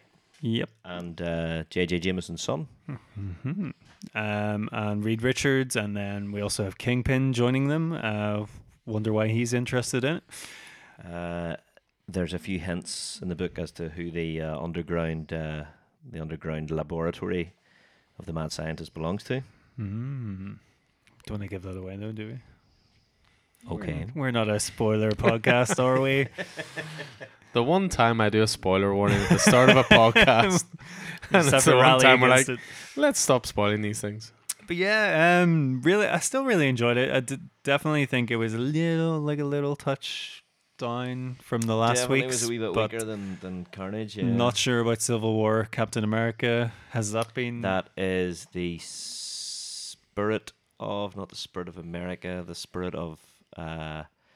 I can't remember. It's not the Fighting American. It's crazy because like this is a prelude to something bigger. Yeah, but Ravencroft itself. there's so many cool, grand ideas in this that it feels like it could be a big series just by itself. But yeah, we've got a bit more. What was the first Cassidy's name? There's what was his name? Cortland Cassidy. Is that him? That's the boy. So there's a lot of hints. There's a lot of throwbacks. We go back in time quite a bit. And then we're introduced to Jonas Ravencroft, who basically starts the foundation. Another one of those optimists. Though how he remembered about his ancestor Molly Ravencroft, because wasn't she like 500 years before? Well, I trust he must have read it somewhere. He must have done some historical research. Yeah, It was I also thought that was quite- interesting. I mean, he obviously read Ruins of Ravencroft Carnage, and that's why. To be fair, he maybe had the tome. Who knows? But yeah, there's a really cool scene with Sabretooth, and he's talking to someone who you don't see, and then it's revealed to be sort of like, would you say, a lobotomized The bottom of Wolverine? yeah. I really enjoyed that part. Really interesting. The sight of Logan sort of like helpless almost was really interesting to me. Didn't take long for him to properly heal, though, did it? No. But yeah, That's what it really surprised me. But I mean, it shouldn't have surprised me so much, given that the cover of it is sort of a melding together of Sabretooth and Wolverine. But I wasn't expecting Logan to be in this at all. Yeah. And then, as you say, that jarring side of like turning the page and he's in a straitjacket and lobotomized and all the rest, I thought was very, very cool. I'm trying to answer your question as to who the sort of Civil War era Captain America is. Mm-hmm. And it's really annoying, as you might understand, trying to Google Civil War Captain America. American Civil War Captain America. How many The Americans? can you throw original in? Civil War. But yeah, really cool. You get an appearance by Man Thing too. No, not Man Thing. What do you call him? The Wolfman. Werewolf by Night. Werewolf by Night. Jeez. Oh, Get there in the end. I'm not quite ready to be Mr. Marvel just yet. Your, But, your um, spot is safe for now, Keith. Mr. Marvel Jr. You want to I'll call be yourself? Keith, You want Keith's assistant. to call yourself MJ? But yeah, really cool. Looking forward to next week is Dracula. Dracula, isn't it? yeah, So it's the one that rounded should be it up. really cool. That'll be Yeah. it. And it's they sort of did the same thing as they did with the last one, where they sort of bookended this Framing you know, device, yeah. that was the discovery of the underground secret underground mad scientist lair bookended the actual story, and we're discovering more about the history of Ravencroft in that story within a story, which is kind of interesting. And yeah, some pretty cool stuff in there, but it didn't just grab me as much as that first one. I think there's the first one just because there was so much information, first- just cool weird things being revealed to you, Yeah. you know. Whereas this one was maybe, I don't know. Do you think part of it was maybe that the first one was just dripping in atmosphere, Yeah. and this one was more action based? Yeah, You know, could be because the initial surprise of Ravencroft is probably worn off. You Yeah. know, so that's also true. Yeah, I mean, I enjoyed this as well. Again, I would agree it wasn't quite at the level of last week's, but you know, last week's was a pick of the week because the quality was that high. So, but yeah, I'll look forward to Dracula, which is out this week. I'll just throw a few more we very quick ones in. Superman's pal Jimmy Olsen continues to be awesome. Written by Matt Fraction, art by Steve Lieber. I'm really curious how this is going to be put together as a trade. I would love it if they put all the stories together. This is the kind of thing you would love, Roddy. This is an yeah, anthology book. I can't wait to read it all. This is 'Cause actually an anthology book, and there's always at least 6 different stories, and you get maybe 3 pages of each. This is the kind of thing normally, for lack of a better term, I would normally hate. I was never a 2000 AD reader because I hated the idea of a couple Small of pages snippets, yeah. and then moving on to something else. But because this has the through line of Jimmy Olsen and a lot of humor to it, I love it. I'm really enjoying it as well. But then Matt Fraction. Yeah, you know, it's. I wish he would just bring his friend Chip Zdarsky over to DC. So there's that. Red Mother, I was a big fan of, which I talked about number 1 quite a bit before, so I'll not go into it too much. Written by Jeremy Juan, art by Danny Luckert. The reason I wanted to showcase this as well is I've ordered big this week on number 1s of Red Mother. I genuinely think this is going to be a big title, so I've got number 1s coming in this store this week. So if you listen to a previous podcast where I chatted about it, I really recommend jumping on this. Yeah, it was Thoroughly brilliant, dripping in atmosphere. Although Roddy thinks it's maybe pulling a bit too much from Gideon Falls. Oh no! I said the character looks very similar to the Smiling Man in Gideon Falls, but I think it's probably maybe it's so scary I'm seeing the Smiling Man everywhere, you know.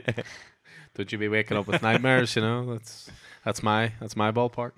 And then my last one, I will admit this was close to being my pick of the week just for the sheer absurdity of it.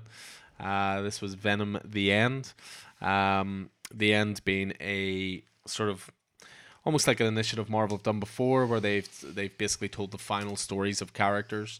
The original runs were things like Iron Man, Captain America, X-Men, Hulk. There was a whole bunch of them back in the early 2000s, mid 2000s. I don't know if you consider that a story, more like freaking Concept. novel. It's dense. It's dense. It really is. Well, the thing about it is, they're doing it for a few again. So they did Miles Morales the end. Then they've done Venom the end, and then randomly this week there's 3 of them coming out. There's Captain Marvel the end, Doctor Strange the end, and Captain America is there? maybe it is Captain. It is Captain America. I think, Maybe yeah. Captain America's the other one. But I should have really known when the first the first 2 boxes of this are. So it's left to me to tell Venom's final story. This is rather a long story, I should warn you. This book took me 35 minutes to read, which for a single issue is quite incredible. But it does cover 15 trillion years. It does, and it does it with a little bit of tongue in cheek. It does it with humor. It does it with quite a lot of sadness as well, especially what happens to Eddie and how the symbiote keeps him alive. It links a lot back to a lot of different bits and pieces. Yeah, there was some great stuff in it though. I really enjoyed it, but it took me maybe about 10 pages to realize what it was, if that makes sense. And there's quite a bit of sadness in the end. Once I saw the appearance of Jamie Madrox, so I thought Keith's gonna love this. It kind of, I mean, the real key point is, you know, about the symbiotes and what do the symbiotes do without whenever all If organic there's no human life yeah, to all latch organic onto. life dies out, they no longer have hosts. What happens then? Yeah. So it actually, you know, it did have a little bit of something to say as well, you know, maybe about the role of machines in our lives and AI, and again ties back a little bit to maybe Iron Man 2.0. Can't host in an AI, can you? Exactly, but like the artwork in this I thought was absolutely Who bonkers. Who did we have on it? So this was a let me just want to make sure I get this right. So Adam Warren's the writer. He also did a variant cover for it. The artist is Jeffrey Chamba Cruz, not someone I'm overly familiar with, I have to say. Roddy's going to get the old quality Google out here. Not a team I'm overly familiar with. No, and Clayton Cowles on letters. I mean, he's very, very solid. Does a lot of work for Marvel, but yeah, I'm genuinely looking forward to reading this again. Just flicking through it here now. It's just nuts. Look at this little part at the top. I mean, Team Biolife versus Team Godmind. It was like Venom is a little like two leaves coming out of his symbiote head and stuff. It was I just sort of breezed through it, shall we say? It's like you see this thing here, Team Biolife, and it's Venom versus Team Godmind, and then you just go, the outcome, however, was never in doubt. It's just this huge foot just stamping on the Biolife. It felt really creative and really unique, and I'm looking forward to get a proper read of it. As someone who really dug Silver Surfer Black, I think you really like this. It's a bit more out there for a Marvel title. So yeah, Venom the end. As I say, it was close to being my pick of the week, but the question just stole it at the last. I really enjoyed it, but it was strange. It's the next to Immortal Hulk 25. Yeah, it's the most out there. It's exactly what it reminded me of. Yeah. So for me, I've got Nightwing 68 as an honorable mention. Dan Jurgens is the writer. Travis Moore and Ronan Cliquette are sharing art duties. Great cover. The cover blurb says "Freed from the claws of Talon." So we're seeing now the story of Rick Grayson, Rick's grandfather, William Cobb, who is a Talon for the Court of Owls. Is forward. There's a whole thing. The Court of Owls have revealed that they have systematically throughout his life been breeding and brainwashing Dick Grayson to be a Talon until Bruce Wayne got a hold of him, and that screwed everything up. But whenever he gets shot in the head by KG Beast in Batman 50, that gave them their opportunity. And they moved in again. 55, whatever. 57. 57. One of them, they're Tom King Batman issues. So they actually moved in the last couple of issues.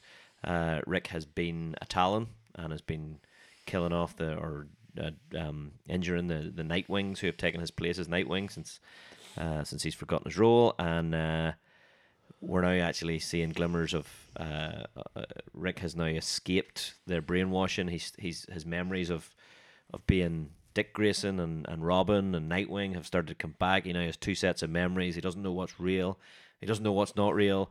We're heading towards Nightwing 70 or 75 potentially. Come on, we can get this over the line. Dick Grayson needs to be back as Nightwing. All these little carrots of hope just being dangled to you right now. Aside from the whole, obviously, I think despite myself, I'm really enjoying this. I'm starting to really enjoy the story of Rick Grayson and the Nightwings and the police officers and fire service folk who have taken over as Nightwings and fine it's and I'm just and I just have this hope. I mean, come on now. It's the hope that kills you. It's the hope that kills you. So it's either, I mean, obviously 70 is a big number and 75 is a obviously always a big thing. So it's got to be. They're not going to wait till 100, are they? I don't know if you'll still be around if it Well, for 100, but I am really glad that obviously with our book clubs and so forth, I was really glad that you got to read Court of Owls before all this happens. yeah, Because it obviously gives you a deeper understanding of what was being set up for Dick Grayson, and with Bruce Wayne's intervention, how he didn't go down that road. Yeah, and I mean, last one from me is one that, I mean, this was very close to being my pick of the week. It was Flash 86 by Joshua Williamson, Rafa Sandoval, and this is the conclusion of Rogue's reign. So the Flash has been very cleverly covering, what was the banner head that DC was using? Year of the Villain. Year of the Villain. Year of the Villain. That's the only one that's been worth anything in Year of the Villain. It really has. The whole dark gifts of Lex Luthor. Captain Cold has taken one of these dark gifts. He's supercharged. He's now King Cold. He's in charge of Central City. The rogues have split up. The other rogues are working with the Flash, whose Speed Force powers are in overdrive, and it's been a really great few issues. This what do they call it? Yeah, Rogue's Reign storyline. So this finishes it out, and it's just action packed, great battle. The sides are all mixed up. Captain Cold's on his own. The rest of the rogues are on Flash's side. Flash's powers, as I say, are in overdrive. The other Flashes are struggling with their powers as well, and the Speed Force. And it's just been a great there's a great story. There's a great knockdown, drag out fight between Captain Cold, the overpowered Captain Cold, and the overpowered Flash. But it comes to an end with Flash. He almost beats Captain Cold to death, destroys him because he can't control the Speed Force. He can't control his own powers. So, I mean, in the end, we have victory on the part of the Flashes and the part of the good guys and over Captain Cold. But in doing so, the city's restored. But in doing so, Flash realizes that he's dangerous and he needs to be handed into the authorities, and he belongs in prison with the rogues until such times as he can control his powers. So, great. Again, Joshua Williamson, Flash, 86 issues. This seems like it's been going on for 86 issues, but it's always like under the radar, almost a wee bit. I don't know. It's consistently good. It's consistently good.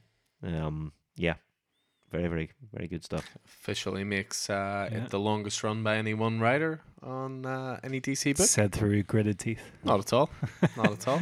I've really enjoyed The Flash as well. And Joshua Williamson's a writer I always recommend. Yeah. If it's not The Flash, it's Neil Biter. If it's not Neil Biter, it's Birthright.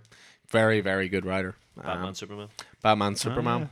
Yeah. Well, we'll come to that in a moment, so we will as we move away then. So that's the end of our honourable mentions, and we will finish off as ever with our titles we're looking forward to for the new release week, which is going to be the 22nd of January. I should just throw out a little mention of some delays to some titles this week. Diamond in their Eternal Wisdom somehow managed to misplace a pallet of stuff being shipped over from the US. Typical Diamond. So there are a few titles there. Now, in terms of our store, there's two titles that definitely stick out as being delayed that will affect people's pull lists, and that is Hellblazer number 3 and Superman 19. So they're both going to be delayed by 1 week and will be out in the week of the 29th. There are a couple of other titles in there as well that'll be delayed a week. You've got Wonder Twins, Books of Magic, Red Hood, Batgirl, pardon me, and Batman Beyond as well. So just a few titles that will be put back 1 week. But in terms of what actually is coming to us, I'm just so happy. It's such a Batman related week. This is awesome. Top three. There's 4 Batman titles alone. Pick your top 3. If I had to pick my top 3, Which are your favourite children? we have Batman Curse of the White Knight number 6. Consistently awesome series from Sean Murphy. Really looking forward to that. We've got Batman 87, so we're getting on to the second part of James Tinian's new run on Batman, so thoroughly looking forward to that as well. And the third one I'm going to throw out there isn't even going to be a Bat title actually, but I keep talking up this title. Number 4 of it's out this week. When it hits trade, we're going to push the hell out of it. Vampire State Building, number 4, Die Hard with vampires. Drop the Wow. mic. Aggressive. Drop the mic. How about you, Vicky? What are you looking forward to this week? I've got my picks written down. Oh, you don't even need the invoice. No, I don't need the invoice. I looked for it. I've Top three. I know. That's what I was about to say. I've got 5 written down, and to pick them, I'll have to go Middle West. As I'm looking forward to that one. Middle West is just it's Number fun. 14. Scotty Young writing it, which is always good fun. It's just seeing where the story's going. I'm looking forward to that. Family Tree, also, I think that's number 3. And that is Mr. Jeff Lemire again. Oh, It's an interesting title. I picked it off the rack when number 1 was on there. I was like, I'm just gonna give this a go. It's number 1. Might as well see what it's like, and it turned out to be It's a great companion piece to Farmhand, I think. yeah. So it was good. I managed to get a couple of the regulars onto it, and then I'm gonna go American Jesus. Oh, Mark Miller was always going to win out in that battle, wasn't he? He was. Let's be honest. If it's the only title I'm going to get this year, then I'm going to have to. What's that face for, Roddy? Oh no, Keith and I were looking at each other like, what are we gonna go for? Oh, We okay. Well, Oh, I would I be did- very surprised if the other two that Vicky didn't pick from her 5 that We were just like, yeah. you don't mention. Yeah. How about yourselves then? go on. No, Keith, you go ahead. It's very decent of you. Yeah. Very decent of I'm a gentleman. you. I have Certainly to are say. that. Certainly are that. Sometimes. For me, Old Guard Force Multiplied number 2 by Greg Rucka is out tomorrow, or is out this week, sorry. Mhm. Let me see. Oh yeah, there's a veritable plethora of stuff out. Mm. And I think it's a bunch of stuff. There's a bunch of stuff that both Roddy and I are looking I forward to. think we've sort of crossed over. Haven't Yeah, we? We're on quite a similar absolutely. path. It's the Miller McCann's crossover. Okay, well in that case then I'll go Once in Future number 6. Okay. Which, interestingly, on my invoice says number 6 of 6. But we do know it is an ongoing, so this is clearly the end of the first arc. And our good buddy Al Ewing has got Guardians of the Galaxy number 1 coming out. Yeah. Cool. Looking forward to that as well. Roddy? Yeah, well, I'll go for the other Boom title, which is Folklords number 3. Really, really enjoying that one. And then I've got a couple of Marvel ones. I'll go for Conan Serpent War number 4, which Ooh, would be I'm really looking forward to that. yeah. Seeing the finale of that should be really good. And then sort of a bit rejuvenated with Spider-Man. So I think number 38 is out. So I'm excited to see where that goes. I think Otley's sticking around for a bit. So yeah, can't wait for that. I think there's loads more too. Yeah, I mean But- that those 3 you picked could easily have been my most I know. anticipated list. Yeah. Little Crossover. shout out as well. Wonder Woman 750 is out this week, and we have all of the different variants coming in from artists such as J. Scott Campbell, Adam Hughes, Jim Lee. So I expect it to be a bit of a Wonder Woman centric week there as well. I think my pull list is definitely going to grow this week. I'm estimating about 20 to 21. So just to make up for that slow week last week. But 4 Bat titles. And all of those titles mentioned, and we didn't even mention Batman Superman by Joshua Williamson, number 6, out this week as well. See, you tell him 3. You tell him 3. You have to stick to the rules. don't you? I would, but I'm taking my lead from Keith and his one honourable mention that turns into 12, so we're all good. We're all good. I think that's going to do it for us for this week. Vicky's sort of mentioning something to me. You can just talk, don't worry. So this weekend, Alan and I are actually flying over to England. So the store's closed. No, it's not. Alan's being dramatic. But what is this? I see a hero coming over the horizon saying, "Hand me the keys." Who is it? I can't see. He's had his hair cut. He's looking a bit more stylish these days. Apparently He's- taking his fashion tips from Conor McGregor. It is Yeah, it's Roddy, the barista. the trained So, barista people. Yeah, it'll be Roddy and Heroes on on Saturday. Does that mean you're not giving it any coffee? I think I'm going to be in charge of the store on Saturday. Yep. So You thank go. you very much beforehand. You're we're very we're welcome. actually going home to see my family, as we haven't seen them since.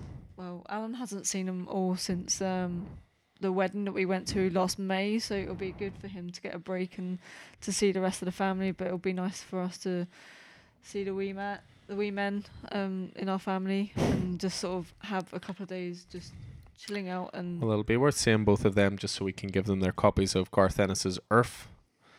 which is a part of their Christmas present, because they haven't been given it yet. I held everything back. Oh so wow, really? I was like, you're not going to get anything. I'm going to bring it over and you can have And it. then." deliver it. That makes it extra special, I think, if you're like a kid and you've got like Christmas presents waiting for you. Still to get the end of January. Yeah. Yeah, so we will be, obviously, Roddy's looking after the store on Saturday, and then we're not actually flying back until late Monday night. So the store will actually be closed on Monday.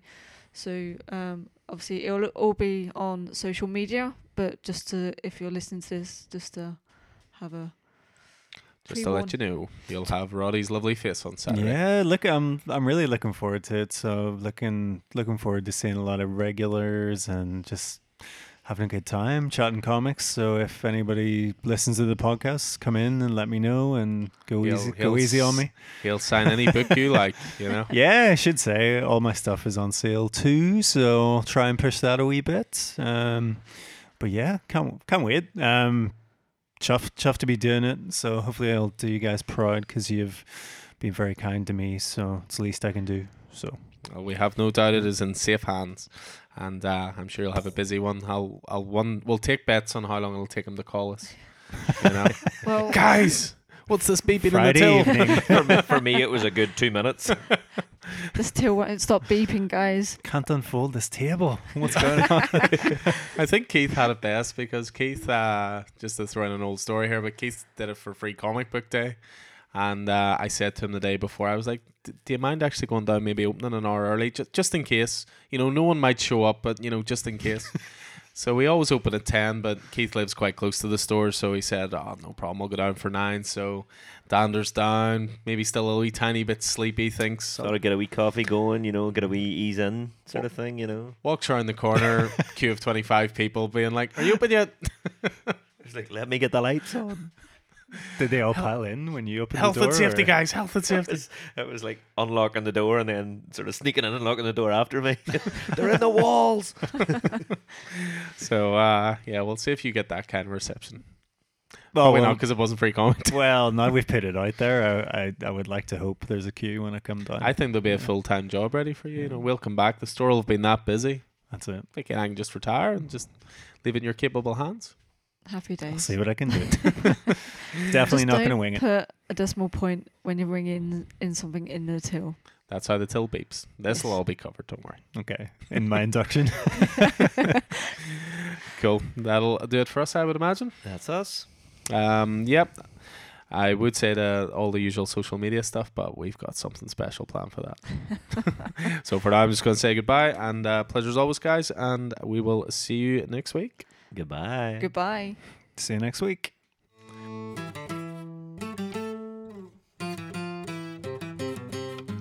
This podcast is brought to you by Coffee and Heroes, a comic book and coffee shop in Smithfield Market, Belfast. You can find us on all the usual social media outlets, at Coffee Heroes 1 on Twitter, at Coffee and Heroes on Instagram, and just search Coffee and Heroes on Facebook. This podcast is also produced in association with Fracture Press, an independent comic label also based in Belfast. You can find Fracture Press on all major social media platforms. If you do like what we do, please rate and subscribe on Apple Podcasts, SoundCloud, and most importantly, spread the word.